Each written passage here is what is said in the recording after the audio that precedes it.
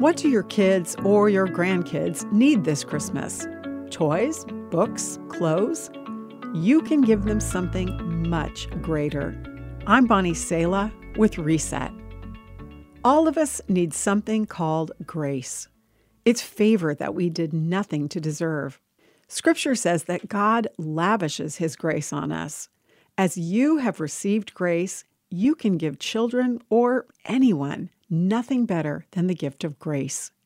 Ephesians 4:6 instructs us, "Fathers and mothers, do not provoke your children to anger by the way you treat them. Rather, bring them up with the discipline and instruction that comes from the Lord." Sally and Clay Clarkson point out that Paul clearly makes that connection between words and grace when he instructs the Ephesians to stop using destructive words and to use only words that build others up according to their needs and give grace to those who hear.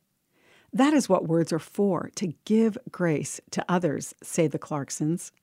What your kids or anyone really need this Christmas are life-giving, nurturing words of grace.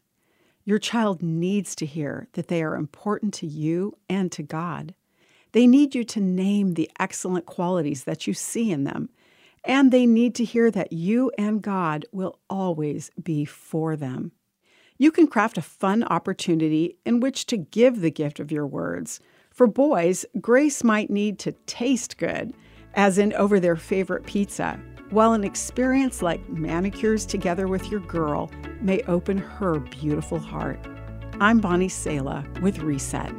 To hear this again, read or share this, or to find more resources like this, visit guidelines.org.